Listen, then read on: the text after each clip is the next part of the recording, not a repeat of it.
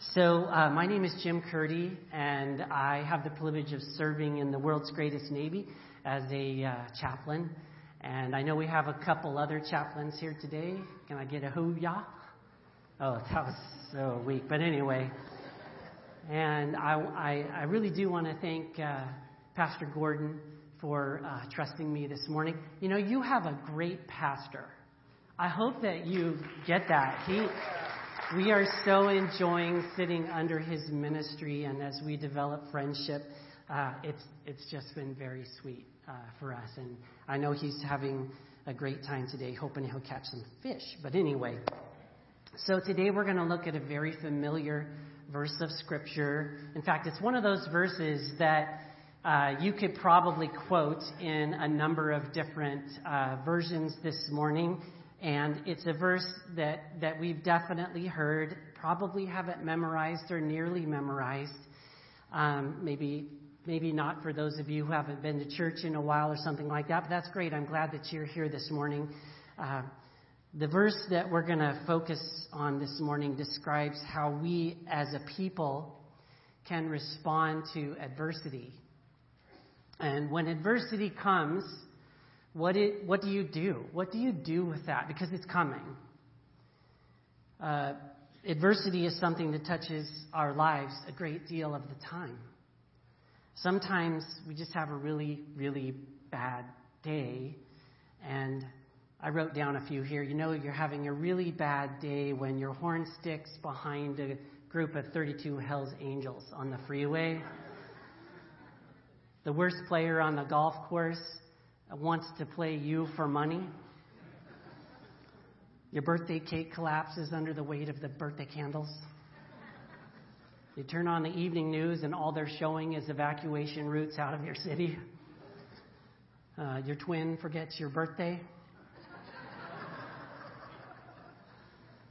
Your 4-year-old explains to you that it is almost impossible to flush a grapefruit down the toilet.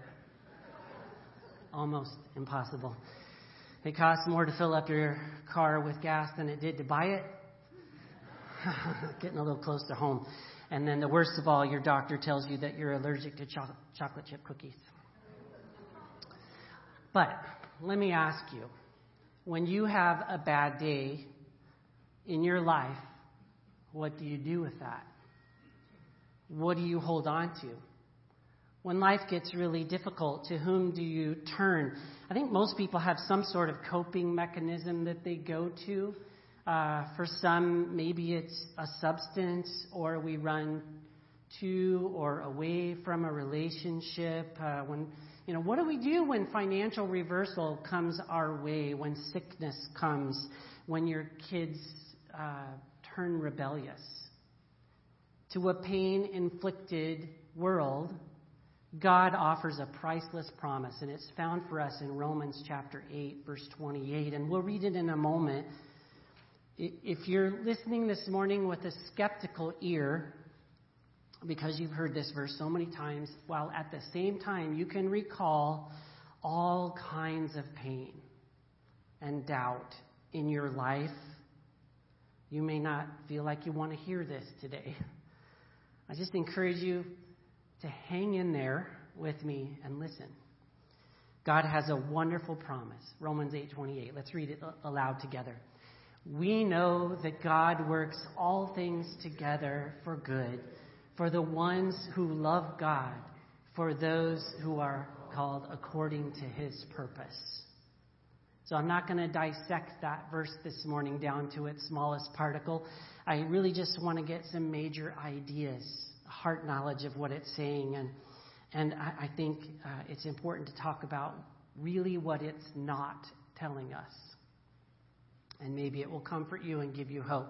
Let's pray together. Lord, for those who this morning are going through pain, through difficulty, whether it's physical or spiritual or financial, broken relationships, whatever it is, I pray that you would help us all to just kind of back up and take a fresh look at an incredible promise. That we would not allow these words to become stale in the experience of our lives. I pray this in Jesus' name. Amen. So the verse says, we know that God works all things together for the good of those who love God and those who are called according to his purpose. So I need you to see with me this morning that there are three things this verse is not saying.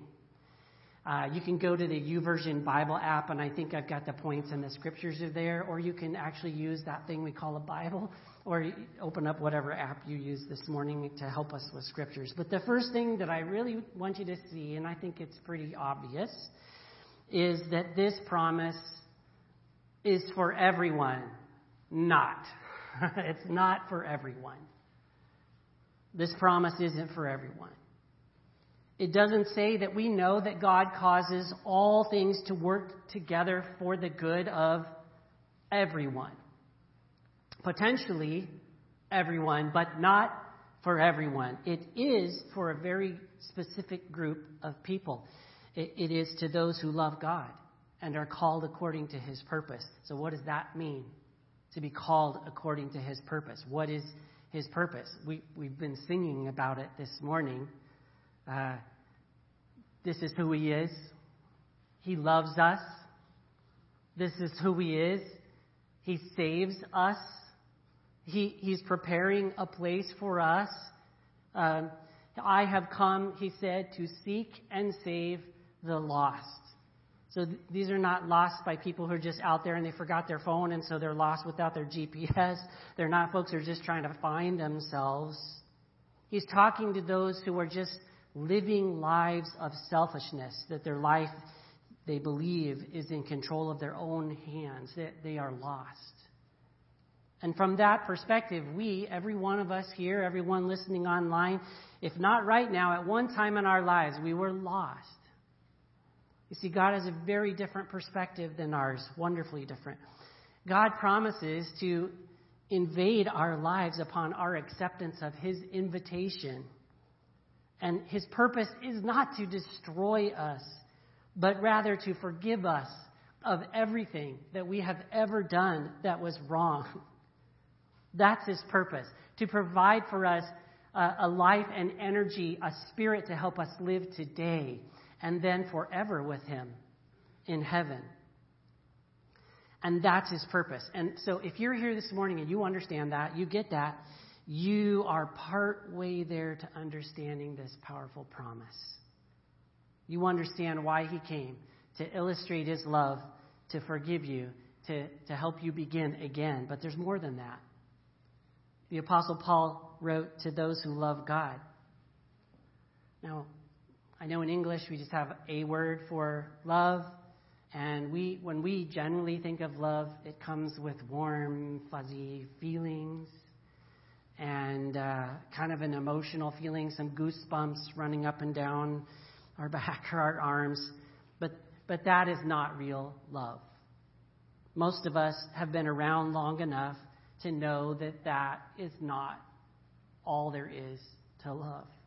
Love is something that you do. It is not simply something that you feel. And so this verse is not for everyone. It's not even for those who understand the promise of God. No, it's beyond that. It's for those who understand God's purpose, and add to that for those who are committed to loving him and that purpose. When Jesus invaded my life, my desire changed, and I actually wanted to love him. I wanted to please him. And John said, we love him because he first loved us.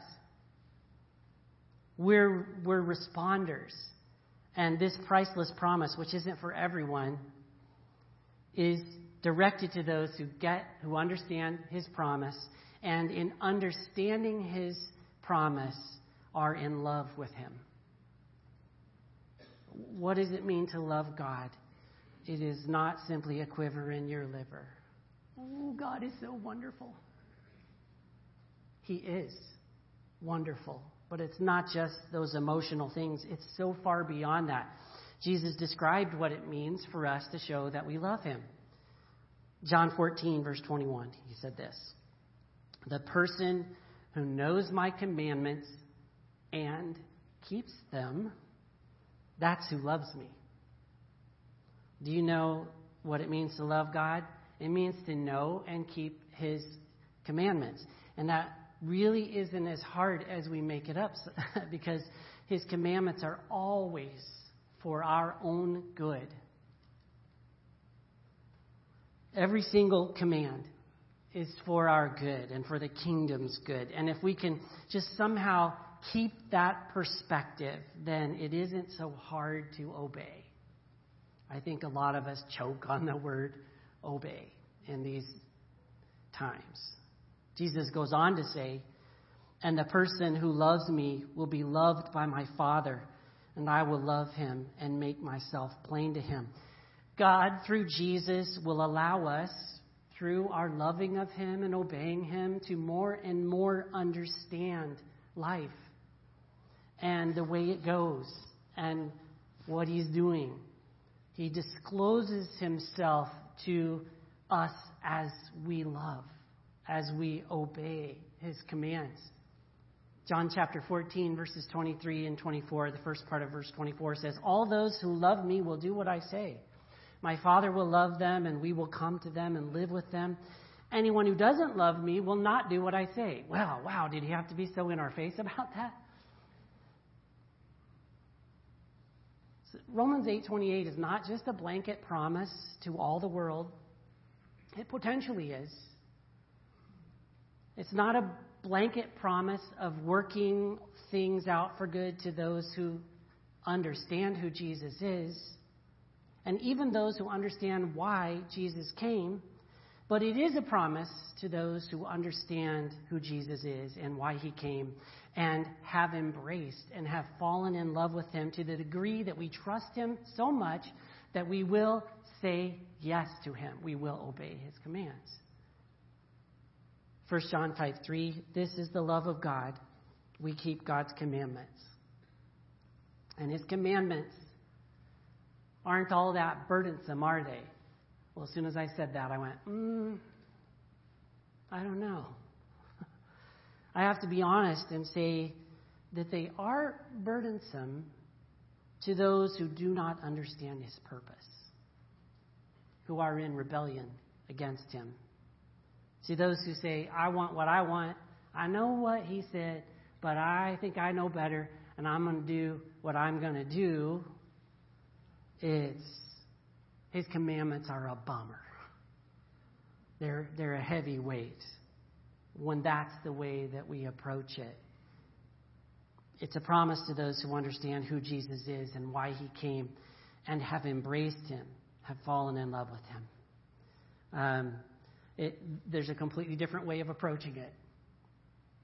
And that's the much better perspective. God has one hand behind us and one hand before us and one hand over us. And we know that his purpose toward us is always good. Oh, it's not always comfortable or easy. That's things that we add to it. Now, I'm a Christian, so things need to go really well for me because he kind of owes me because I've said yes to him. And I sing songs about how he has everything I need. Well, he does. But what do you need? Yeah, he is all we need. And that he has given us and his great love in amazing abundance. And even though we live in an evil-filled world where bad things continue to happen to very good people, he is promising to those who love him, who are obedient, that he will somehow weave and blend all that stuff together for good. So the scripture is not saying that God causes some things to work together for good. No, all things will eventually push toward good, work toward good, and this is all inclusive. If you're one of those people who up to this point in your life have not entrusted yourself to him, I invite you to do so now. You do not have to wait to the end of a service to say yes to God. Accept his unconditional love. Allow him to come in and live in you and you in him, to forgive you of everything that you've ever done that was sin and give you a fresh start. Bad things will still happen. because that's the world in which we live. I think the only Christians who believe that nothing bad ever happens to Christians have been Christians for about 3 minutes. It seems like by the 4th minute, there's something.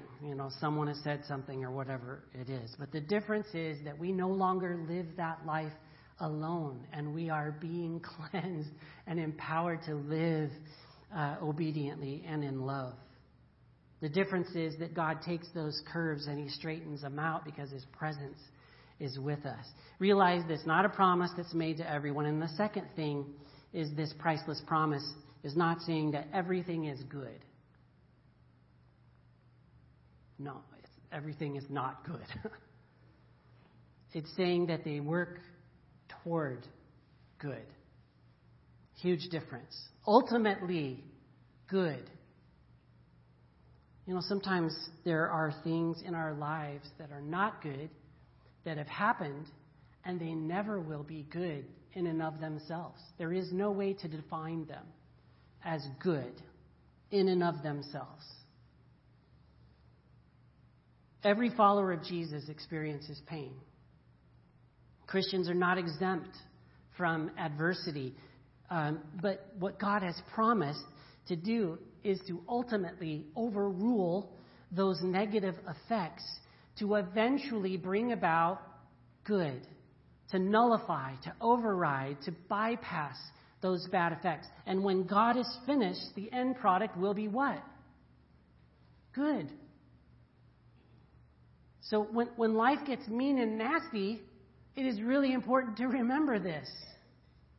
You may not always like it, but if you will commit yourself to Jesus Christ, to being an obedient, loving child of His, then He is promising that He will be with us no matter what is the matter.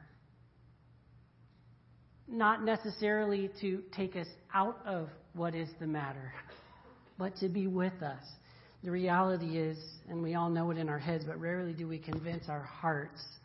We know that difficulties and adversity in life often strengthen us. Well, it can sometimes break us, but if we have the right attitude about it, it can strengthen us, and it does strengthen us. We don't understand that very well in our society. We have so many things that are quite easy, and we think, we have to enjoy living in such a controlled environment. We have thermostats, and we're rarely too hot or too cold. We don't really know what it means to be so cold that we can barely function, or so hot. We don't really know what it means to be really hungry or really thirsty. And in a way, that kind of robs us of something. In such a country as ours, it's possible for us to actually get away with living a trivial life. And we get away with it. The author Tim Hansel wrote, one of the greatest advantages of pain and suffering is that it forces us to break through our superficial crusts and to discover life on a deeper and more meaningful level. Limitations are not necessarily negative. In fact, I'm beginning to believe that they can give life definition, clarity, and freedom. And he goes on to say, and I think I have it for you on the screens, unrestricted water is a swamp because it lacks restriction and it lacks depth. Sometimes those things that come our way, as difficult as they may seem, and these roadblocks that seem to stop us, they give us a depth that we would never have any other way, and God knows that. But when we're in the middle of it, we don't really feel like rejoicing, do we? In fact, I think it could be a little silly to rejoice.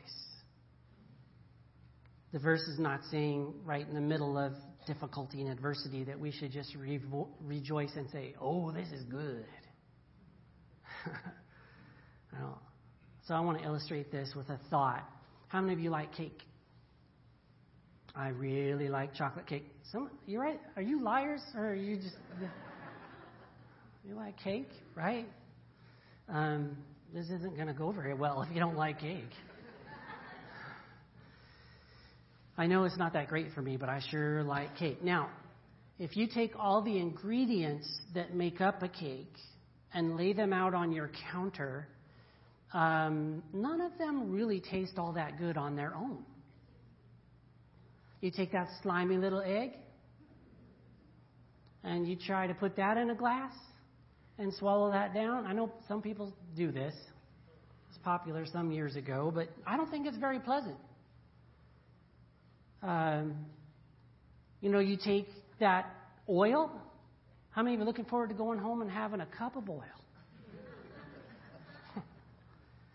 Or that cup of flour. Man, a couple of tablespoons of flour in the morning just really get me going. And all those things, however, are in cake. Maybe the sugar, but even that much sugar, no, I don't know anything unless you're a kid, probably not going to be able to eat that much sugar at one time. We don't like the ingredients of that on their own as we see them separately. They're pretty lousy on their own, but mix them together and put them in the pan and put them in an oven at the right temperature and for the right amount of time, and out comes cake, right? See, now you're catching the excitement. And if you'll forgive me, I think that's a little bit of what Romans 8:28 is trying to say to us. Not how to make cake, but rather that none of it is really all that good as it comes, as the ingredients of life are coming one at a time. But when the cake is finished and it's baked, it is so good. So we got to wait. Otherwise, we developed a half-baked mentality. We have half-baked thinking. And a half-baked cake is no good. When you do that, if you take it out, there's certain kinds where it's supposed to be a little gooey. I like those lava cakes too. But generally, it's no good when it's all gooey and sticky. It's not cake. You have to wait until it's baked and cooled down, and then you can frost it, and then you can eat it. See, sometimes we get in the middle of life, and then we're looking at the ingredients of our life, and we say, life stinks. This is really bad. There's no way to see this as good. But listen, life isn't finished yet. And the cake is only half-baked. It's not done yet. Your story is not done yet. So understand that Romans 8:28 is not saying that this priceless promise is for everyone. And it's not saying that everything in and of itself is good. And then number 3, it is not saying that everything is good immediately. Some things take time, right? A couple of examples from Scripture. Joseph from Genesis. Hated by his brothers, sold into slavery by his brothers. Some of you think you have trouble with your siblings. Falsely accused of sexual assault, dropped into an Egyptian prison, and forgotten. And I would think for Joseph, if he had had these words that had not been written yet, but if he had had these words, it would have been pretty tough for him to swallow. Hey, all things work together for good for those who love God and are called according to his purpose. Here was this proud young Israelite in an Egyptian prison, and I think it must have been really difficult for him to sit there and think of things like this verse. But you see, Joseph's life wasn't done yet. The cake was only partially baked, right? And as we look at it from Scripture, from history, we look back and see that within 2 years of his imprisonment, he's released from prison. He's risen to the number 2 leader in all of Egypt. And because of his experiences, he's able to save millions of lives, including his very own people and his family that sold him into slavery, because he developed these programs of storing food. Can you see that the cake was not finished? But when it was good. How about Ruth? Remember her? Her mother-in-law was named Naomi. Naomi had 2 sons. Do you know what their names meant, the 2 sons? In the Hebrew, it's weak and sickly. Wow. Thanks, Mom. Can you imagine introducing them at a party? Hey, these are my sons, weak and sickly. Anyway, there's a famine in Israel, and so she, along with many others, went to a foreign country, and they're there, and one of the sons marries Ruth. I don't know which one, but weak and sickly, that's pretty slim pickings, right? One of those two. And then they both end up dying. Surprise, surprise. And Ruth was left a widow. Then, that's not very merciful. Anyway, Ruth is a widow, and then Naomi's husband died, and so now two widows in a foreign country who have lost their children, and they decide we better just go back to Israel.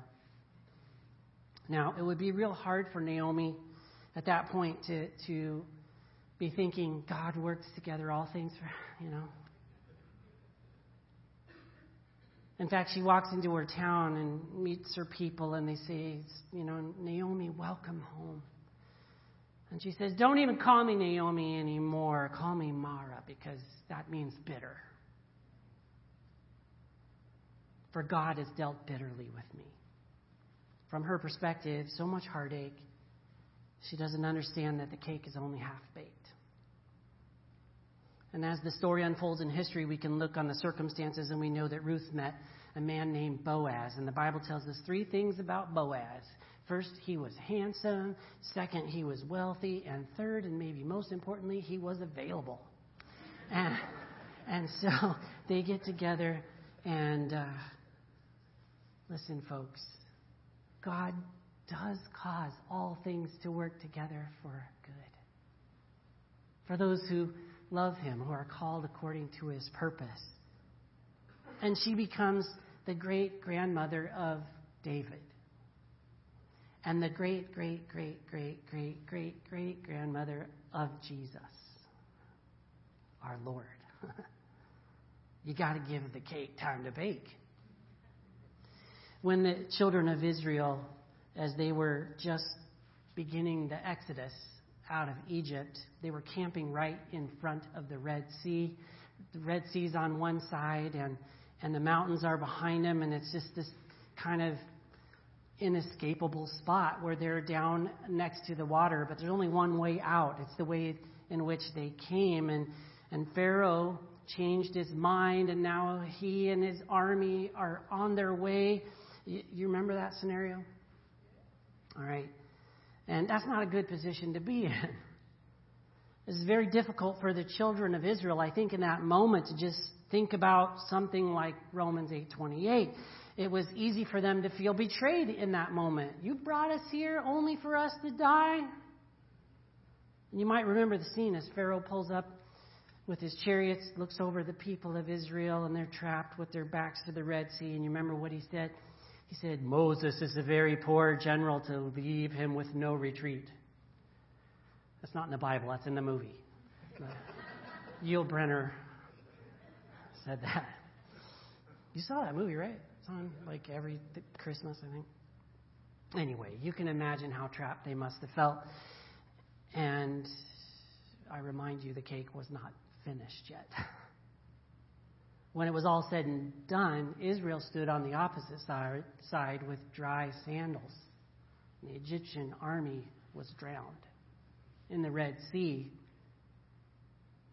God had them camp in a place where they would be helpless to protect themselves in order to snooker the Egyptians, to get them to leave the children of Israel alone.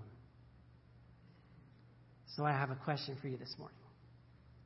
Is your thinking about your life half-baked?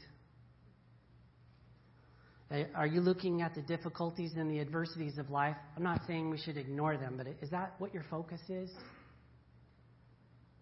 Right now you're in the very middle of it, but you're not looking to the end. The Apostle Paul, the individual whom God, through the Holy Spirit, was used to write these incredible words for us, this great promise. He wrote them to the church in Rome, and it wasn't long after that where he was in Rome, but not on vacation. He was in a prison cell. And can you imagine him thinking about what he's written? We know that God causes all things. I think it could have been tough for him in his quiet moments. But he was imprisoned in Rome, and he wrote a letter to the church at Philippi. And in chapter 1, verse 12 of the letter, he writes to them, "Brothers and sisters, I want you to know that the things that have happened to me have actually advanced the gospel." Wow. And look at the circumstances, what they were. He describes it in the second letter to the Corinthians, 11:23, and following words about his imprisonments and his beatings, his dangers of death. 5 times he received 39 lashes. They thought if you got 40, you were dead. For 39 got you close. The hardship, the sleepless nights, the hunger, the thirst, the cold, the exposure, his circumstances were not good. And he writes, I want you to know that it's working out for the advancement of the gospel. He refused to have a half-baked mentality. He was, I think, depressed in 2 Corinthians 1:8. He says, "Brothers and sisters, we don't want you to be unaware of the troubles that we went through in Asia. We were weighed down with a load of suffering that was so far beyond our strength that we were afraid we might not survive." In other words, he said, things were so bad, I thought I was going to die. But he didn't at that time because he refused to allow half-baked thinking to consume him. And while he sat in that prison in Rome, you know what happened? The Praetorian Guard was strapped to him for 8 hours at a time. Who was imprisoned, I wonder, knowing the Apostle Paul here? Who were the ones really in prison? If you're tied up to the Apostle Paul, what are you going to hear?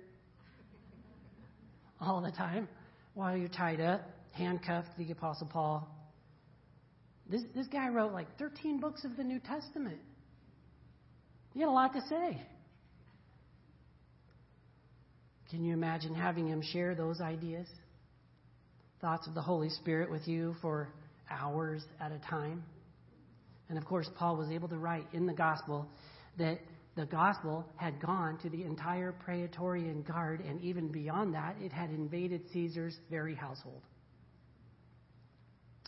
So I say to you, Mission Church, I want you to be able to take hold of this incredible promise. Even when life is difficult, I want you to be able to look beyond the tough circumstances and know that God will cause it to work together for good. I'm a little emotional because I have a personal stake in this promise this morning. And although I'm not going to go into it, I'm choosing to trust Him. Because I know that no matter what happens, He will find a way to weave it into His good and perfect will. He will. Fanny Crosby was a wonderful hymn writer. She was blind. From an early age, she devoted her life to helping people who didn't have anything, people who were what they would have called Skid Row. And she would feed them and sing to them and minister to them, and she devoted much of her existence to them. And consequently, she really never had a great source of income. And so things were always pretty tight for her financially. And one day she found herself flat broke, not able to pay her $10 rent in 1875. And she testified that she was sitting in her flat, in her apartment, and she was complaining to God, "Lord, I've worked with the down and outers. I've never really complained about that. And I've never complained to you about my blindness."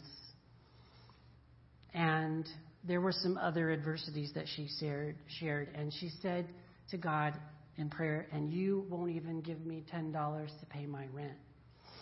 And while she was praying, there was a knock at the door. And there was a man at the door. This man had never met Fanny Crosby before. He had never seen her. And he just said, while I was praying this morning, I felt that I should come here and give you this. And he took her hand and he placed a $10 bill in her hand and told her that that's what it was.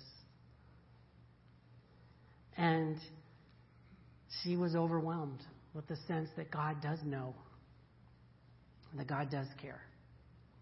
Her perspective, just moments before, were half-baked. Real, but half-baked. And when she realized that, she sat down and she wrote, all the way my Savior leads me, who am I to ask, what have I to ask beside? Can I doubt his tender mercy, who through life has been my guide?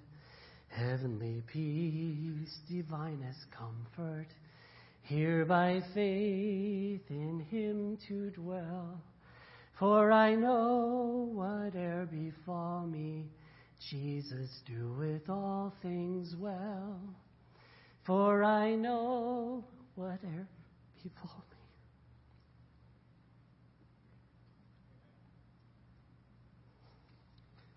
Is that a promise you can claim today? Not just this weepy chaplain. Do you know that? I hope you've been reminded this morning. And I don't know what you're going through. I haven't been around Mission Church long enough to get to know too many of you. I don't know what you're going to face this week, next month, at school or at work. But someday, maybe sooner, maybe later, maybe not until you stand on the shores of heaven, you will be able to look back. And with that perspective, God's perspective, you will realize the cake got baked. And it will be baked. And you'll be honestly able to say, God, you worked it for good. I don't know how you did that, but you worked it for good. So I'd like for you just, I'm running out of time, but I'd like for you just to kind of, you don't have to close your eyes, but just kind of really center yourself this morning and put aside everything else that's going on. And I want you to ask yourself honestly if this promise is yours. Because it's not for everyone. No, you love God and live according to his purpose. Then it's your promise. If you can't say yes to you loving God and living according to his purpose, you can do that right now. You can begin that now. Give your life to Jesus and seek to love him and live as a saved child of God. So you can do that right where you sit. And he's not going to pound on your heart's door and yank it open. Jesus stands and he pleads, will you not trust me? Won't you let me in? Won't you let me become the master of who you are? Here I am extending my hand of love and forgiveness. And I encourage you to say yes to that this morning. And if you'll do that, this priceless promise is yours to claim. Others might be in the middle of eating a half-baked cake, and you have half-baked batter dripping from your chin. Maybe it's not even that far. You're trying to swallow a couple tablespoons of flour, and you can't get it down. You could get help today too. Give that to God. Give the ingredients of your life back to God and let him, trust him to work it out in his timing. Give it to him. Give the ingredients of your life to him. Let him keep working on all things. And someday they will be whole. And someday they will be wonderful. They will be good. Pray and ask him to help you give it back to him. Do you love him this morning?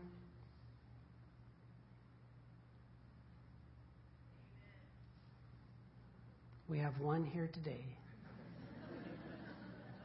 I'll give you another chance. Do you love him this morning? Yes. Yeah. Are you being obedient to what you know? Because God is going to love you whether you love him or not. The most wicked person on the planet is loved by God just as much as he loves you. with a love that sent Jesus to die for them and you. But the word says, quoting Jesus, if you love me, you'll obey my commandments. Listen, God's not looking for absolute perfection, so please don't walk away thinking Chaps Curdy says I have to be perfect in all respects to get this promise. That's not what the word is saying. But it is saying those who really love God and know God will spend a lifetime endeavoring to live for Him and obey Him the best we know possible. And God is looking for people who are totally His, sold out. And if you're one of those people who understands His purpose, that He came to illustrate His love for you, to complete you, in response to understanding His purpose, you have committed your life to love Him and to serve Him and to serve one another, then this tremendous promise is one you should not overlook. And we know that in all things, God works for the good of those who love Him, who have been called according to His purpose. Let's pray. Lord God, I pray that you will help these men and women here today to be able to sense clearly the infinite love that you have for us. The world in which we live is filled with such adversity, such difficulty, wars today. Lord, all of us experience adversity and difficulty to one degree or another. And I pray that when that comes our way, that you would help us to remember the illustration of the cake. And that we would be reminded not to cultivate half-baked thinking, as simple and maybe as superficial as that sounds in prayer this morning. I pray that you would help us to see the truth of it. For those who are hurting today, I pray that you would comfort, that you would encourage, that you would grow, that you would strengthen, that you would work things out for good. For those who have been going through tough times, I pray that you will heal. For those who maybe even this next week or two may feel hurt or betrayed or some other emotion that really is painful, I ask that you would help us to still love you and be committed to your purpose. Give us eyes to see and ears to hear and hearts to feel what we ought to feel and to know that you are working all things for good. Amen. Don't give in to half-baked thinking when people let you down, or when circumstances are such that you feel betrayed and you may not fully understand, but I encourage you to let all things work together for good. Don't take the cake out before it's done. And in doing so, indulge yourself in half-baked thinking, because half-baked thinking leads to half-baked actions. God has a wonderful plan for you today. May God's richest blessing be on you. Thank you very much for listening this morning.